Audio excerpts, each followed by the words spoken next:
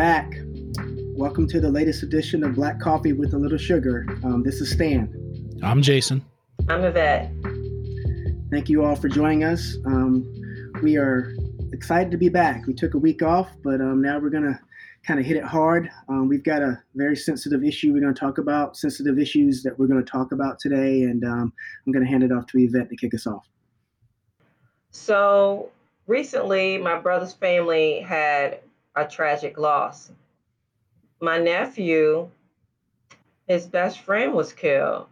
I mean, it's another Black youth shut down. His name is Devontae. He hadn't even had a chance to tap into his own greatness yet, and now he's gone. Hearing a little bit about him has really touched my heart. I have 3 boys.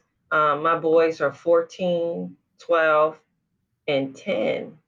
I mean, just to lose another baby to gun violence, though I'm so far away from everybody and I didn't personally know him, I mean, it shatters me. It shatters me over and over again. Just another Black baby lost.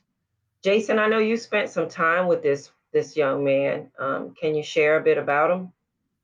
Yeah, thank you. And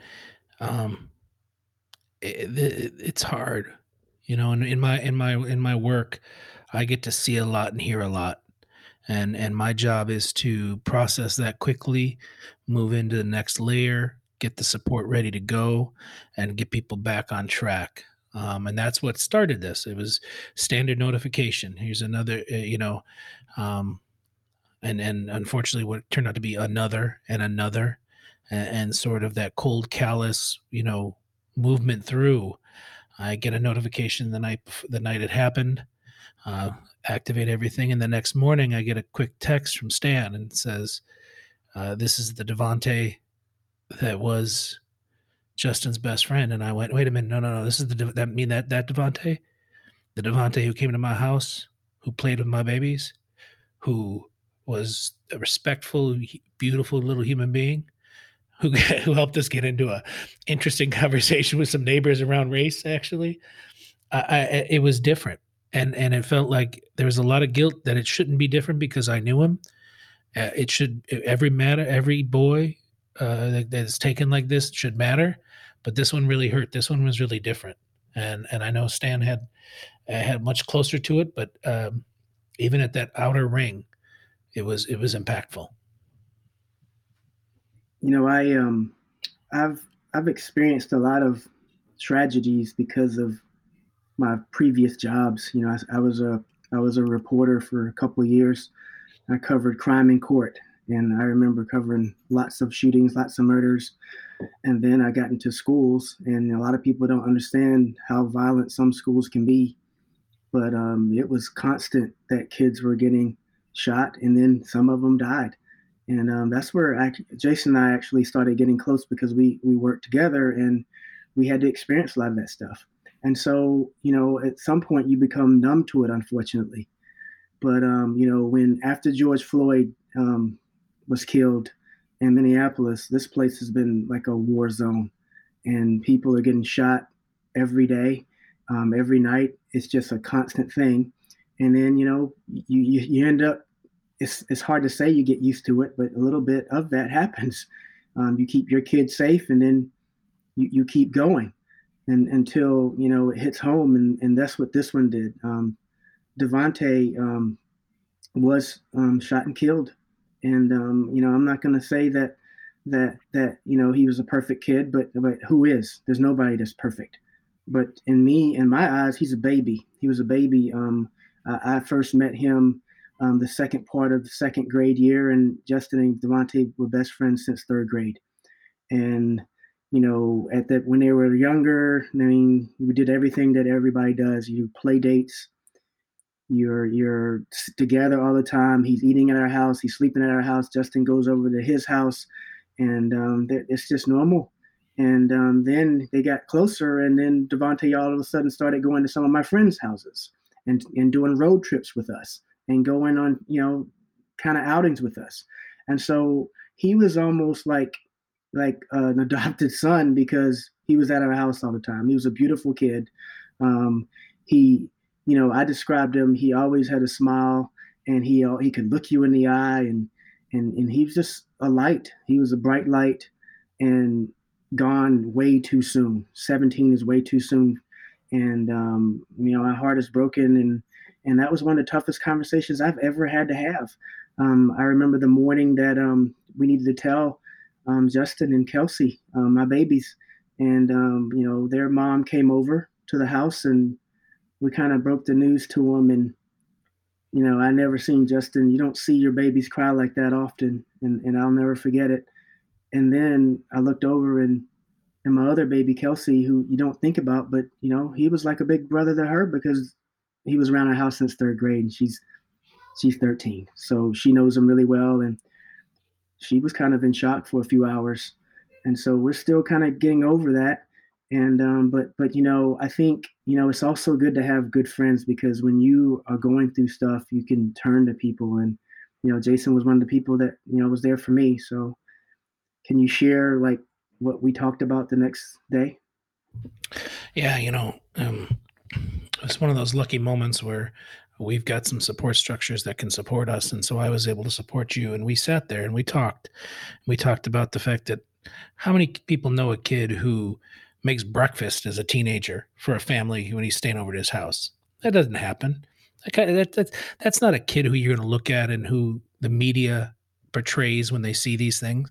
And we really started talking about how the media really has this double standard and this bias around how they talk about tragedies when it comes to Black boys and girls, and how it really comes out in those moments of we had a similar tragedy just days before, where some kids were doing wrong. They had carjacked somebody, took the car, ran away, crashed, and died. And the story was about the carjacking. It wasn't about the loss of 3 teenagers. And there was no moment to say, you know what, they may have made a mistake, but who were they before? And when we compounded that with the love and the knowledge of who Devonte was, we said we had to do something. We could not let the media make this another story they just ignored. And instead of, and leading with some story about some white kid who's done something special. And so Stan had he'd worked enough of his connections over the years that he was able to have that platform. And tell me how that went, Stan. I mean, I know it wasn't easy. And I'll be the first to admit that I used a little influence, and I could do that. So I wish that wasn't the case. I wish anybody could. I wish people didn't have to call the media. If somebody dies, they cover it in the right kind of way. But I was able to, that conversation that we had just kind of made me mad. I know I was going through the different levels of grief, and I was pissed. And so I'm like, not this time. You're not going to this is not going to be a little note or an asterisk. This was a beautiful human being, and he deserved some type of story, something to remember him by. And so, I have a couple of people I texted, and the next day they came and they did the right thing. They did it the right way. It was about him, but it was also about the story of a lot of youth that are getting gunned down and people are forgetting about. That's somebody's kid. That's somebody's brother. That's somebody's husband or wife, or if it's a teenager or not, but girlfriend or boyfriend. I mean, that's somebody that is loved and cared for, and not just a stat or data. And so they came and they did a beautiful tribute to him, and it was probably like therapy. My kids saw it, and I think it helped them, and I'm sure his relatives saw it, and it probably helped them a little bit. So. And don't get me wrong. If someone wants to argue with me that, oh, you're just being sensitive, the people cover it, they don't. It's not the same. In Minnesota here, I could name 3 different folks who I could drop a name in Minnesota, like Jack Jablonski or Jacob Wetterling, and people all know exactly what we're talking about. I say the name Devonte, and nobody that didn't know him doesn't know what we're talking about. That's what I'm talking about. The tragedies that happen to white kids in this state especially get a lot more press than what this got. This got some very good coverage that day, but it needs to be a story that continues to be told, because there's moms out there, there's dads out there having this conversation with their sons and daughters about what it is like for them out there, right, Yvette? Oh my gosh. It's just it's overwhelming actually to me in a lot of aspects. I mean, I know you guys can't see me. We're recording this podcast and I sit in a room where I look at the pictures of my three sons in the different stages of their life, and my brain really cannot comprehend that somebody else's child has been taken away from them. They don't view the teens as humans.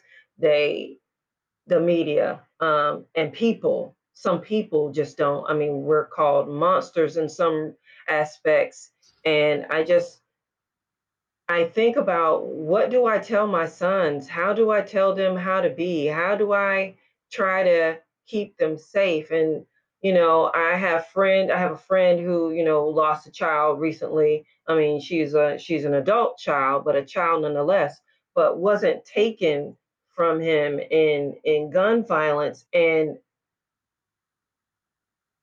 it just my heart feels like it wants to explode, because how do we how does that family put itself back together again with such a loss? And to know that the mother had lost another son, so it's two sons, two two that changes the fabric of that family's life for, I mean, forever, for generations. And I think that that is the bigger picture. With each loss of a Black male, it is destroying the possibility for generations. Yeah, that's real. That's real.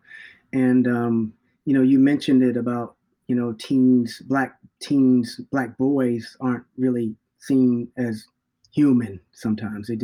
They're not. And I didn't even think about this until right now. What has it changed? In slavery days, everybody got along with the babies. Everybody got along with the babies, and then a certain age came, and then it was done. And we haven't even changed, have we? Not at all. We haven't Not at even all. changed. Emmett Till. And yeah, yeah. So these are deep You topics, mentioned and we're gonna stay there. Yeah. You mentioned Emmett Till, but I could say Galen Moon. My son stands 5'7". He wouldn't hurt a fly. But people now, as opposed to people maybe even 3 or 4 years ago, they're starting to clutch their purses because he stands 5'7". He's not a menacing human being at all, if you know my son. But yet, it still hasn't changed, even for children who wouldn't even think about touching something that doesn't belong to them.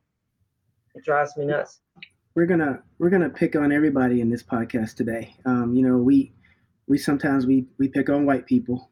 I mean, the podcast is Black Coffee with a little sugar, so we have to do that sometimes. But I'm gonna talk a little bit about black on black crime right now. Oh, I just said it, didn't I? You just said it. And You so did. the beauty and what my background is, I was born in New York, and then I moved to North Carolina, and then I moved to Minneapolis. And in Minneapolis, we don't even talk about it. Like, I don't know if it's political fear or what, but everywhere else I lived, we talked about it, and it's a thing. And you can't walk into a black church in the South and not talk. They are talking about black on black crime, and it's a thing. And it's in society. I know societies. There's things that's happened in society that makes that happen. But regardless of the things that make it happen, it's still happening, and our babies are killing each other every single day. And we're going to talk about it. We're going to talk about it. Yeah, I mean, this whole, it's not even a notion. It is a thing, like black on black crime. I mean, and where we came from, I mean, it's talked about, it's preached about, man, it's lectured about in everybody's house that you would go into. Look, my mama had a version, God rest her soul. It was 9 years since she passed away this week. But she would always close every letter, every phone call with, "Don't let the devil use you today." Now, listen, I know that means something different to everybody, but for me, that meant that, Yvette, keep your mouth clothes because you are hot. You come in hot and it could get you in trouble. But that was her way of saying, hey, you know what? If you could let things escalate beyond your control and it could cause you trouble. So, Well, um, I know, my mama, she probably was trying to talk to me because I failed that a lot because the devil Amen. used me a lot of days. I'm still working on that one. You know, yeah. I thought tell the truth to shame the devil was a good one, but now I got a new one I got to use. I got to like that. But here's the question I have though, and here's the real question that comes out. And I'm going to go back in a story for a second of how I was brought up. My grandfather was the primary person who raised me, and he was World War II era, so he not woke by any stretch of the imagination. Opposite of woke. The opposite of woke. But not hateful. I mean, and that was important to me because, yeah, he would call a Brazil nut something that it shouldn't be called. He would when he'd fix something and fix it, just with duct tape and bubble gum, he'd use a term about how he rigged it. And when he talked about people, he talked about how there was different people. There were black folks, and then he'd use the N word for folks that were doing crime or doing bad things. And he'd say there's white folks and there's white trash. And he made a very interesting distinction. And so where is the line? Now obviously move it forward today, the terms are going to be a lot different, but where is that line between talking truth about something like black on black crime and giving fuel to those racists and those folks who are going to jump on this and say, see, told you, it's their problem. It's keep them in the cities, keep them out of our suburbs, protect our suburban white women, all of those things that are right now the dog whistles. So where is that line that we can walk between truth and fuel to the other side? Well, I don't work for the government anymore. I don't work for the school district anymore. I'll just say what the hell I want to say. And I'll use an example of exactly what you're talking about. You remember, Jason, that I won't say the name of the high school. Remember that high school a few years ago where there was this huge fight, and it made national news because there were 200 people throwing things around and acting like they were fighting. Some of them were fighting. And, for this podcast, I'll just say African Americans versus Somalis. And we're all here together, guys. So we're all kind of Americans, but you know what I'm saying. And it was a painful thing. But the bottom line is, I remember the storyline because I was having to put it together for the school district. And we were so afraid to even talk about, yeah, this was black on black. This was a black on black fight. We danced around that issue. And you know what? It was. And all the kids in the school knew, and everybody knew. And, the way I feel is I believe we just need to be honest about things and deal with things, not sugarcoat everything like we did there. But that's just one example of many of not getting the narrative right because we're afraid of what people are going to say. We're afraid of the politics. We're afraid of what people think. And I mean, sometimes it's just a lot easier to be honest. Yeah, that was an interesting day, and we can talk more about that some other day once I retire. But yeah, and some of the magic you pulled that day that we don't want to give away secrets. But for me, this is where I struggle in my role. Black Lives Matter not as a movement, but as a reality, and we've talked about it already today. People are seeing Black boys and girls as not important, as not human, as not babies. And so where is that? Again, I got to ask these questions that maybe don't have answers today about where is that line. So I've got kids who are tough kids to love, who are doing things, who are disrupting things. And I've got black folks as well as white folks who say they want to love them, have started to build a relationship with them, but just are at their wits' end when they're doing these kind of things that lead down the path of getting kids killed. So where is it? Where is that line from just love to tough love and mattering versus, you know what, we got to move on to someone else we could save? The needs of the many outweighing the needs of the few. Now, I fight back against it every time I do it, but sometimes the question really hits me too. How far do we go? We go all the way. I think that that's the thing. We're always trying to figure out how far do we go. We go as far as we need to go always. You gotta always love. There's a Bible verse that I love. Yes, I'm the Bible girl, but there is no fear in love, but perfect love casts out fear. It just reminds me of the prodigal son. Most people know the story about the prodigal son, and I won't go into all of that. But the thing that just makes my heart leap is that when that boy came home, his father saw him from a long way, and he took off running to get him. And that's what we got to do for these kids. They might have done wrong. They might have want to live their best life. But us, we, the people who teach them, who love them, who want relationship with them, when we can run to them and wrap our arms around them and say, yeah, you was doing all the things that you was big enough to do, but we are still here. We are here for you. We're going to give you the best food. We're going to put on the best robe. We're going to give you everything that you may not even deserve, because grace and mercy does that for us. And I think that we have lost that along the way. We need to give them a little bit more grace, a little bit more mercy, because God knows we all need it. And I'll say we as Black people, we haven't had much of a choice. We haven't had much of a choice because so many of our people have been put in jail when they probably didn't deserve to go. And so we have to be, we're a very forgiving people. And so, the notion of when is enough enough, you need to ask, people need to ask themselves, when do you stop loving your own kid? Kind of never, right? You're going to keep doing never. that. And so, and we all have seen people change. Anybody can change. I'm not saying everybody changes, but everybody has the potential to change.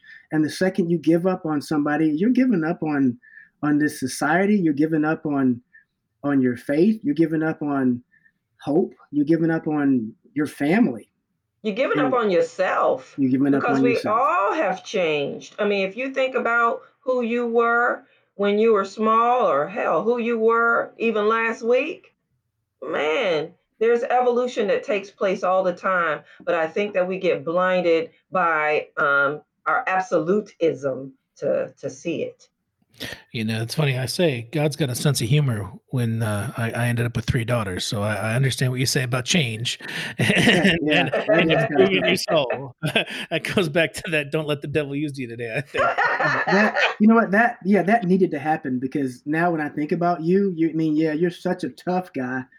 You needed to, he emphasized this. Okay, let's soften this dude up.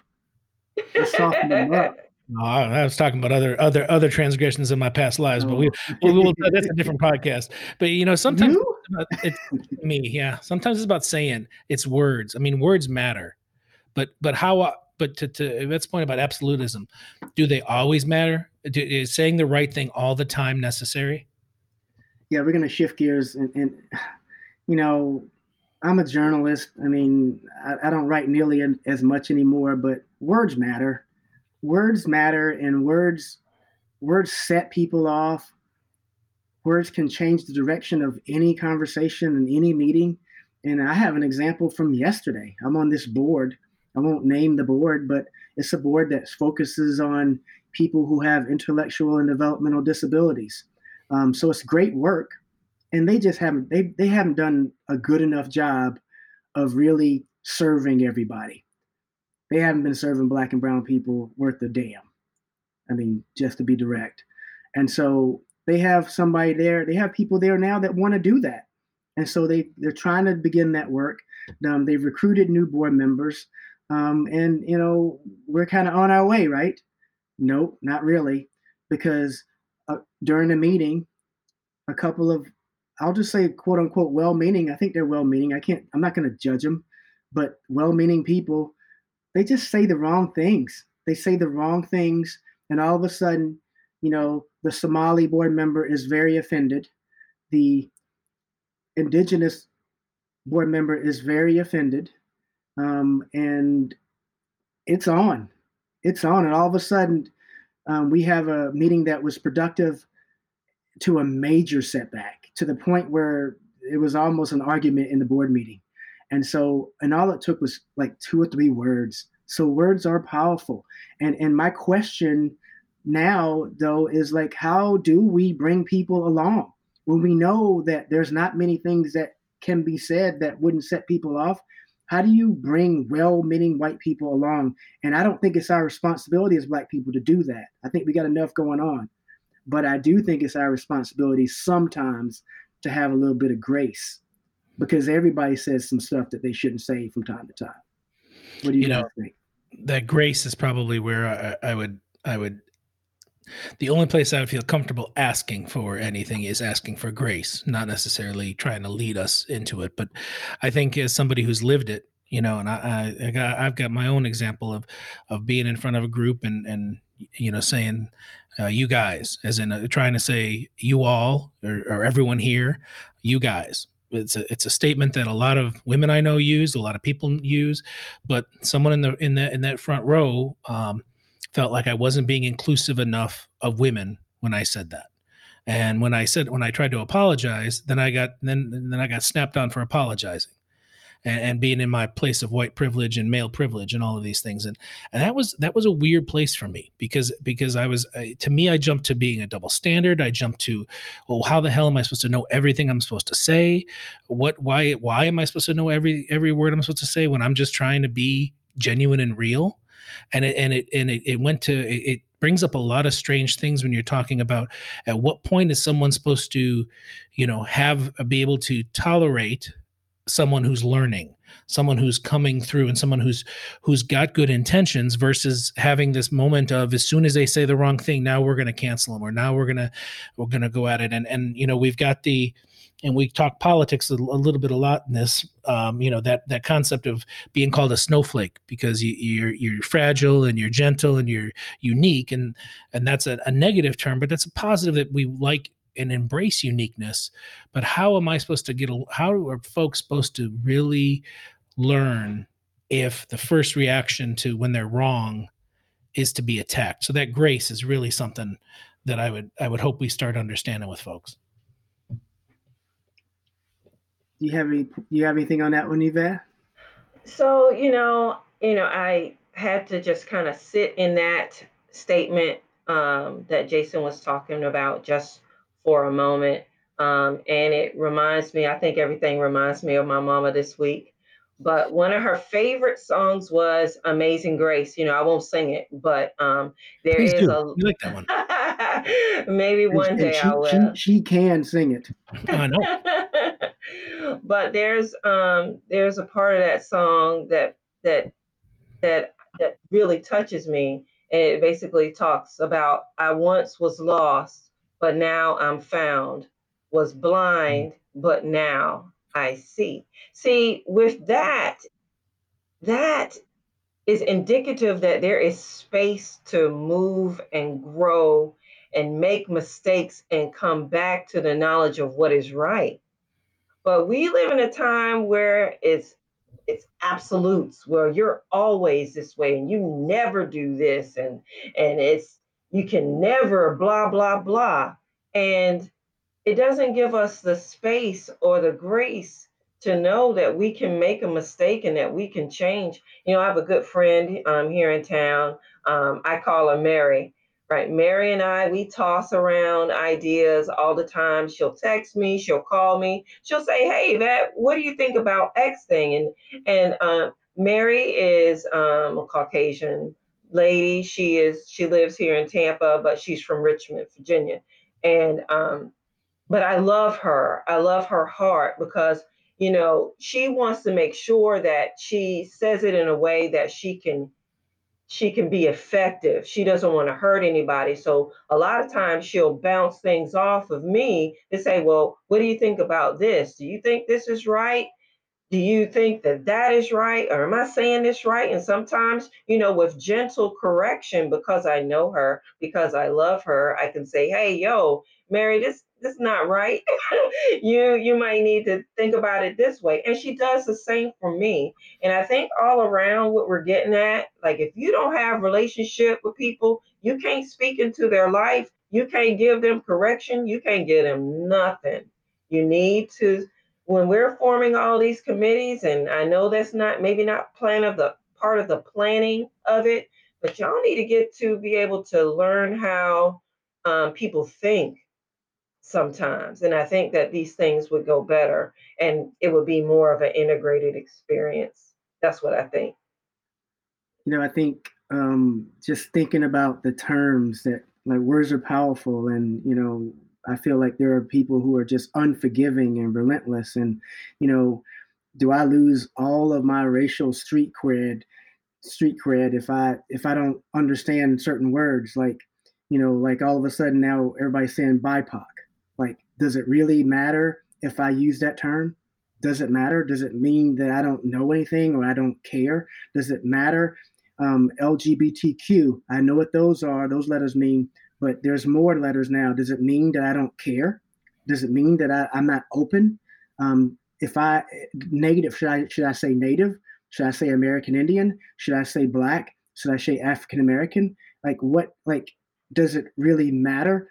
I've always told people, you know what? You call people what they want to be called, and if people say they want to be called something, you call them that. If you don't do that, then you're being an ass. And so, but you're being and an ass. Here he comes. Here I come. But I think that you need to look at somebody's heart, and if it offends you, if they don't have all the right words, and teach them, man. Spend a little bit of time and teach them. And I know I'm not saying to put another burden on people, but if you're gonna get that damn upset about it, then teach them. And that's what I gotta say about that kind of thing. But love does do that.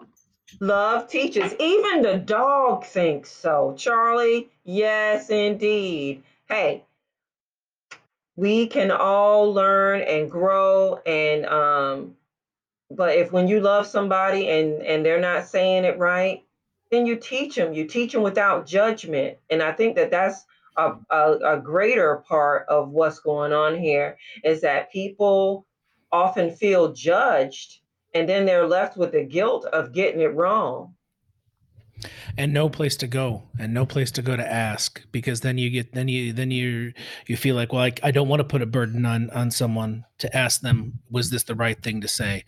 And so now they sit there in this space of just churning and churning, and without that grace and without that love, we're not going to get any farther. And I think that's where I think we really want to get today. Not all these questions have answers, but the easiest answer is that idea of that grace and that relationship, because we'll get a lot farther if we're sitting on those than if we're sitting against those. Yeah, and if the more selfless we are, we drop the ego, we drop how we might feel about it, and go ahead and ask the question, because you got to let go a lot of pride to admit when you don't know something, or you don't know the right way to say it, or the right way to maybe even think about something. It takes a big person to let go a lot of the pride to say, hey, yo, I don't know. Can you help me? And it's up to people who know, people who have the information, to go about and deliver that message in a way that people can receive it. I think that's our job. Yeah, I think well said. And that's a wrap. We're gonna thank everybody for listening to us, and this is awesome. We have a following now, so we appreciate everybody listening to us. Please share, send us a comment, share this with your friends and family, and we'll be back. Take care, everybody. Thank you, everybody. Take care.